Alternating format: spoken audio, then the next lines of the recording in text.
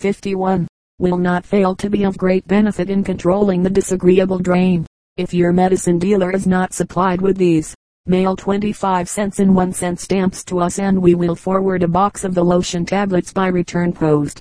These lotion tablets have for many years been used in the treatment of obstinate cases of leukorrhea at the Invalids Hotel and Surgical Institute, and their efficiency has been alike gratifying to both patient and physician. If pruritus or severe itching be also a symptom, the itching will readily yield if the parts be cleansed with castile or other fine soap and warm water, followed by the application of a compound composed of 2 ounces of glycerin, 1 ounce of rose water, and 1 dram of sulfite of soda, or, for the sulfite of soda, 2 drams of borax may be substituted. The following lotion is a good one to relieve pruritus: sugar of lead, 2 drams, carbolic acid, half a dram, laudanum, 4 ounces, glycerin, 4 ounces, water, 4 pints, mixed. This may be applied to the itching parts, and also injected into the vagina. How to use vaginal injections. We usually recommend the fountain syringe illustrated in figure 6, as the most convenient instrument for administering vaginal injections. The fountains supplied by us are of soft rubber, and have extra nozzles, with which to make rectal, nasal or ear irrigations. There is also a large, long nozzle for vaginal injections. It is channeled so as to permit the free clearing away of the secretions as the douche is employed. The fountain syringe can be used without assistance. The flow of fluid is gradual, and with a force that can be varied by raising or lowering the reservoir, yet is never so great as to be liable to produce injurious effects. The syringes usually sold with small nozzles or pipes are of little or no value for vaginal injections. In many instances so small a tube will pass readily into the canal of the uterus, and hence there has frequently resulted in injection of a portion of the fluid into the uterus itself, producing severe pain. It is important, therefore, in using the vaginal douche to employ only a large tube that has grooves in its surface for the free clearing away of the fluid as it runs from the fountain. Where it is desired to obtain relief from a congested, inflamed or sensitive and irritable state of the mucous surface, the employment of a large quantity of water as hot as it can be borne, is of the greatest remedial value. It rapidly diminishes the size of the blood vessels, and aids in bringing about a normal circulation in the parts. As a rule, in taking the douche with the fountain syringe, the rubber bag is filled, and suspended from a nail or hook at a height of from 2 to 5 feet above the patient, and the fluid passes through the tube by force of gravity, thus requiring no muscular exercise. The force of the stream depends upon the height of the fountain above the outlet nozzle.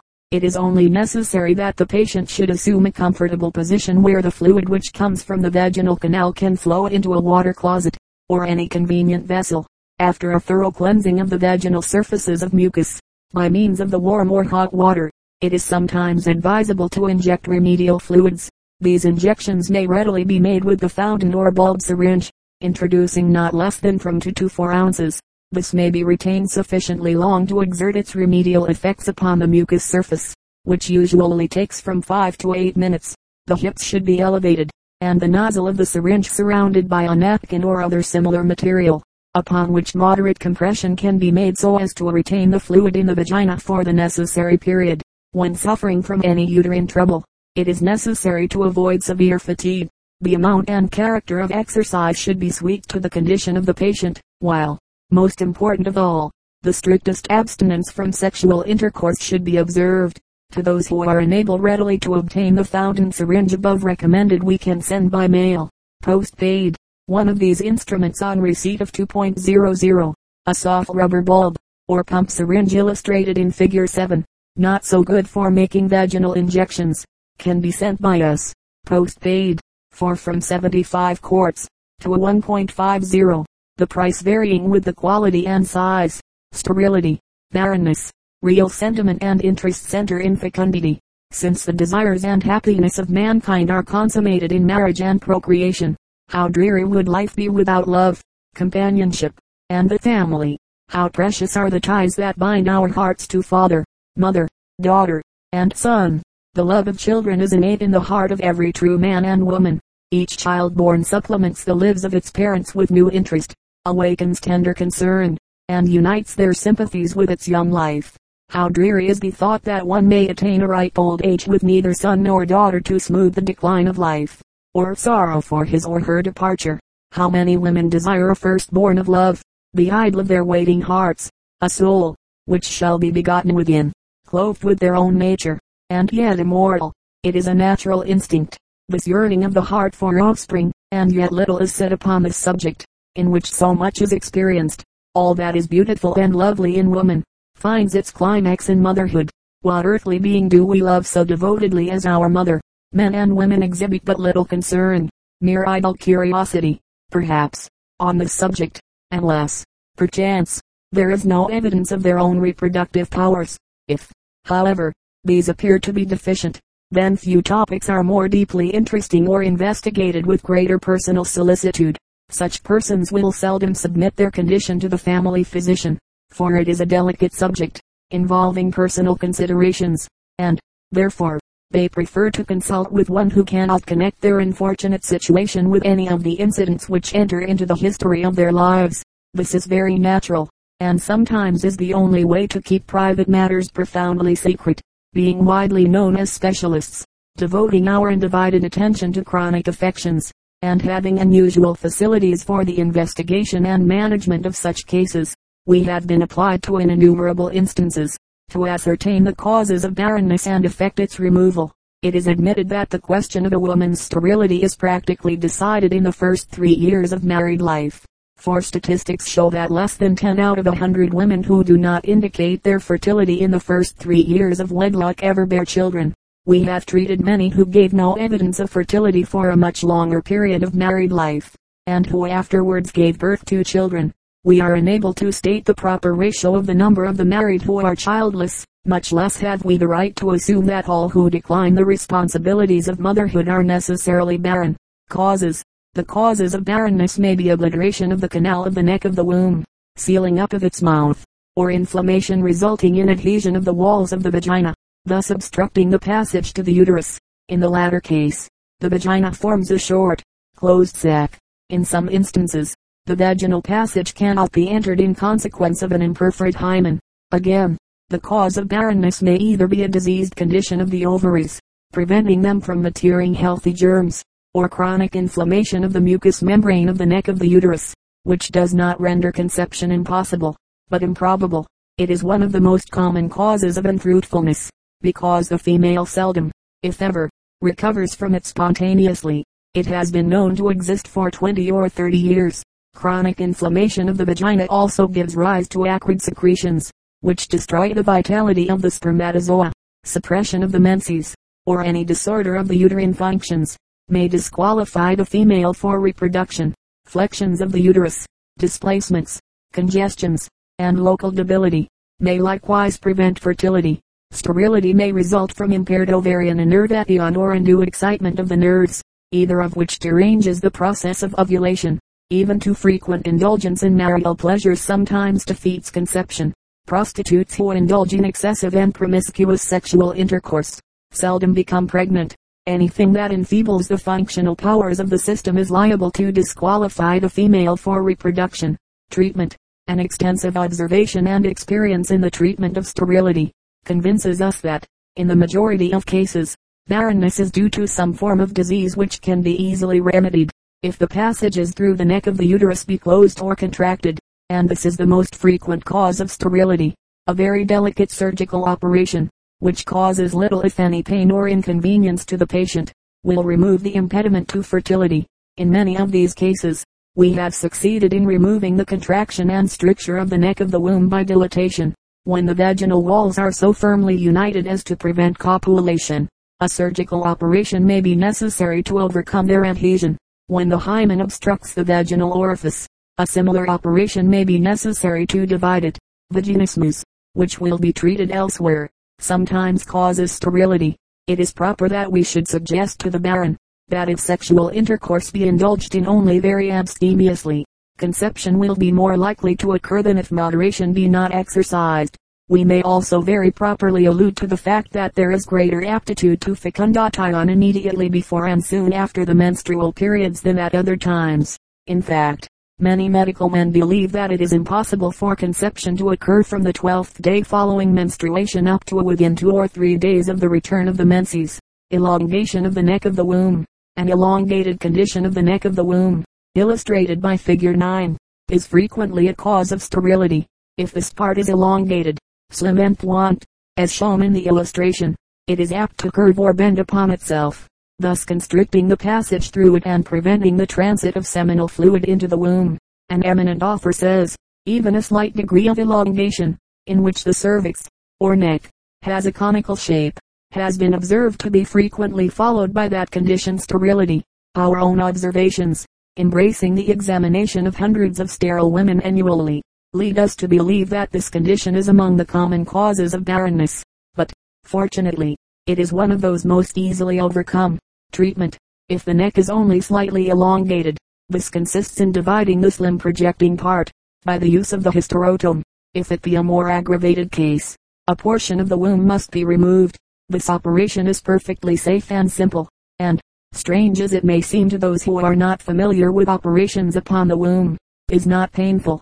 We have never seen any bad results follow it, but have known it to be the means of rendering numerous barren women fruitful. Flexions and versions of the womb. Flexion of the uterus, in which it is bent upon itself, as illustrated in figure 10, produces a bending of the cervical canal, constricting or obliterating it, and thus preventing the passage of spermatozoa through it. Version of the uterus in which its top, or fundus, falls either forward against the bladder and eversion, as illustrated in figure 11, or backward against the rectum retroversion, may close the mouth of the uterus by firmly pressing it against the wall of the vaginal canal, and thus prevent the passage of spermatozoa into the womb. The treatment of these several displacements will be considered hereafter. We may here remark, however, that they can be remedied by proper treatment. Our mechanical movements, manipulations, and kneadings are invaluable aids in correcting these displacements. Disease of the ovaries. Sterility may be due to disease of the ovaries. Chronic inflammation of the ovaries may result from uterine disorders or peritonitis, and is commonly attended with a sense of fullness and tenderness, and pain in the ovarian region.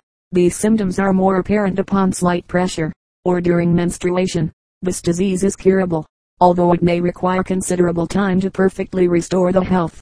When this chronic affection is the result of other derangements, the indications are to restore health in the contiguous organs, and to relieve excessive congestion and nervous excitement in the ovaries. The patient should be very quiet during the menstrual period and avoid severe exercise or fatiguing occupations, not only at those periods, but during the intervals. All measures calculated to improve the general health should be adopted. Use injections of warm water, medicated with borax, soda, and glycerin, in the vagina every night and morning. The surface of the body should be kept clean by the daily employment of hand baths, followed by brisk friction. The bowels, if constipated, should be regulated as suggested for constipation. The system should be strengthened by Drive Pierce's favorite prescription, and, if the blood be disordered, no better alternative can be found for domestic use than Drive Pierce's golden medical discovery. If the patient does not in a few months improve under this treatment, the case should be placed under the immediate care of some physician well qualified by education and experience to critically examine and successfully treat this affection. Chronic inflammation and ulceration of the uterus, a cause of sterility. When enumerating the causes of barrenness, we mentioned that chronic inflammation of the mucous membrane of the mouth and neck of the womb was the most common affection that defeats conception. Of all diseases of female organs, this island without doubt, the most common, and, since it does not at first produce great inconvenience or immediately endanger life, it does not excite the attention which its importance demands. It is overlooked, and, when the attention is directed to the existence of this long neglected disease, it appears so trivial that it is not regarded as being the real cause of infertility in the patient. When this disease has existed for a long time, the very structure of the parts involved becomes changed. The glands of the cervical membrane secrete a glary mucus, resembling the white, or albuminous part of an egg. The secretion is thick and ropey, and fills the entire mouth and neck of the uterus, thus preventing the entrance of the spermatozoa. The mucous membrane becomes thickened, the inflammation extends to the deeper structures, and, on examination through the speculum, we find the mouth of the uterus inflamed, hardened, and enlarged, as represented in figure 22, colored plate IV, or in figure 23 of same plate. Figure 25, plate IV, shows the mucous follicles just as they are found all along the neck of the womb, in a state of inflammation and enlargement. and filled with a fluid resembling honey, giving rise to ulceration and a thick discharge, as illustrated in Figure 23. Colored plate ivy, feebleness of the constitution, impoverishment of the blood, a scrofulous diathesis, want of exercise, and cleanliness, tight lacing, disappointment, excessive excitement of the passions, the use of pessaries for displacement of the uterus, overwork, and taking cold, all predispose the cervical membrane to chronic ulceration. The inflammation may be so mild, and the discharge so trifling in quantity, as scarcely to attract attention, but after it obtains a firmer hold, and, in most cases, it is aggravated by exposure or neglect, the patient experiences dragging sensations about the pelvis, and pain in back and loins, accompanied with a bearing down sensation and numbness or pain extending to the thighs.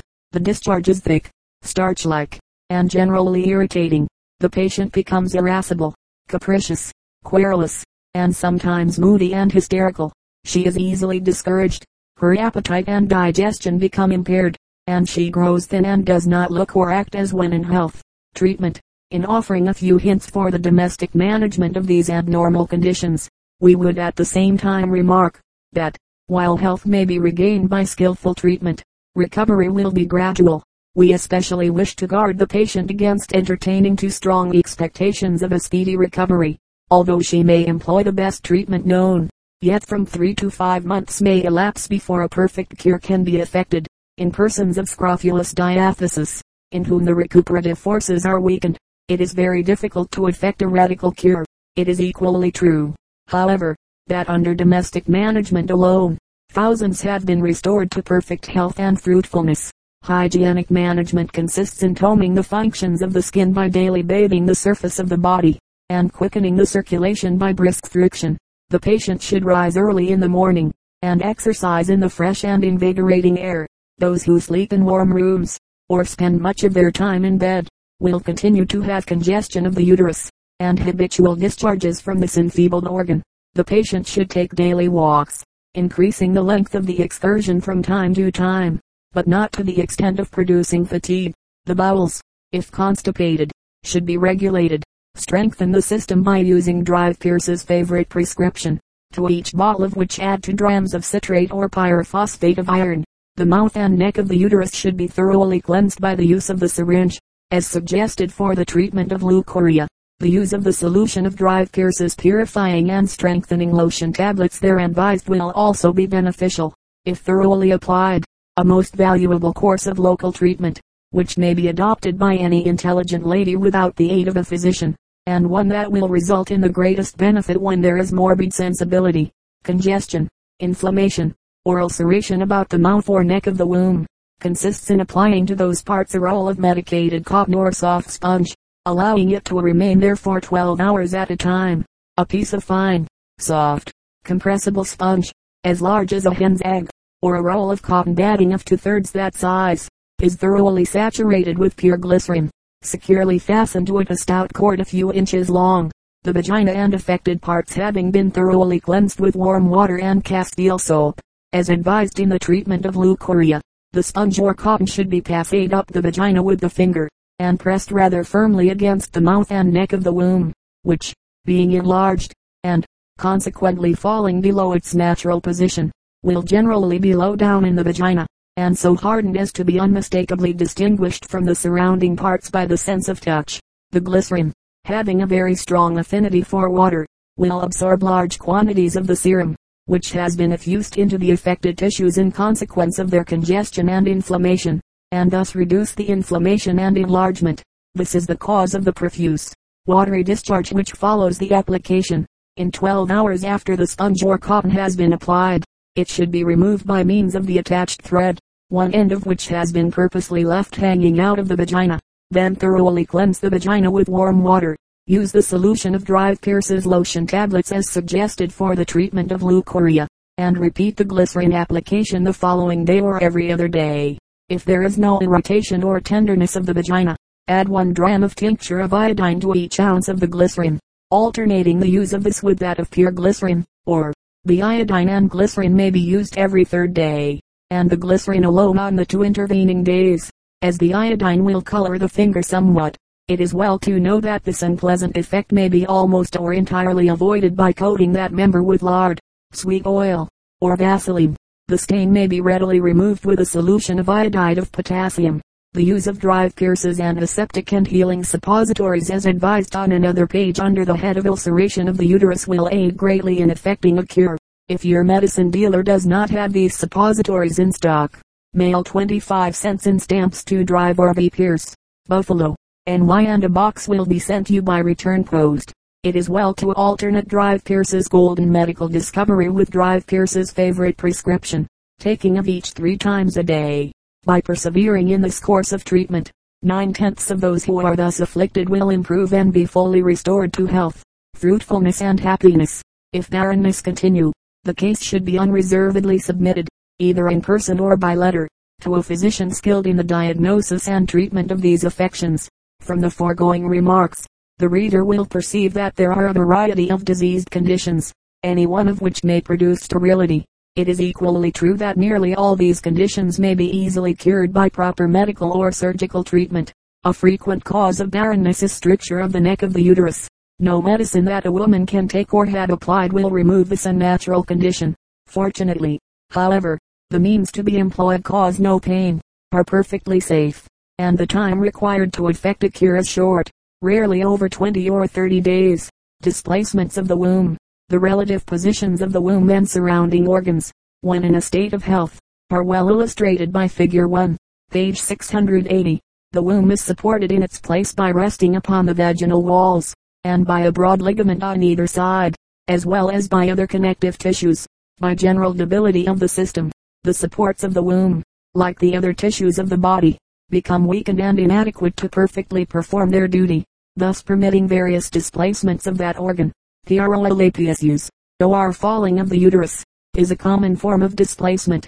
It has been erroneously regarded as a local uterine disease, requiring only local treatment instead of being considered as a symptom of general derangement, and, therefore, requiring constitutional treatment. Hence, variously devised supporters have been invented to retain the womb in position after its replacement. It is a law of physiology, that the muscular system is strengthened by use, and that want of exercise weakens it. The blacksmith's arm is strengthened and developed by daily exercise. Support his arm in a sling, and the muscles will be greatly weakened and wasted. So when artificial supports are used to retain the womb in position, thereby relieving the supporting ligaments and tissues of their normal function, the natural supports of the uterus are still further weakened, and the prolapsus will be worse than before when the artificial support is removed.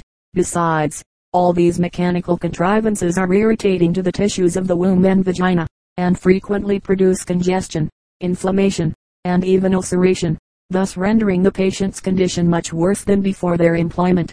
These worse than useless appliances should never be resorted to for the temporary relief which they sometimes afford.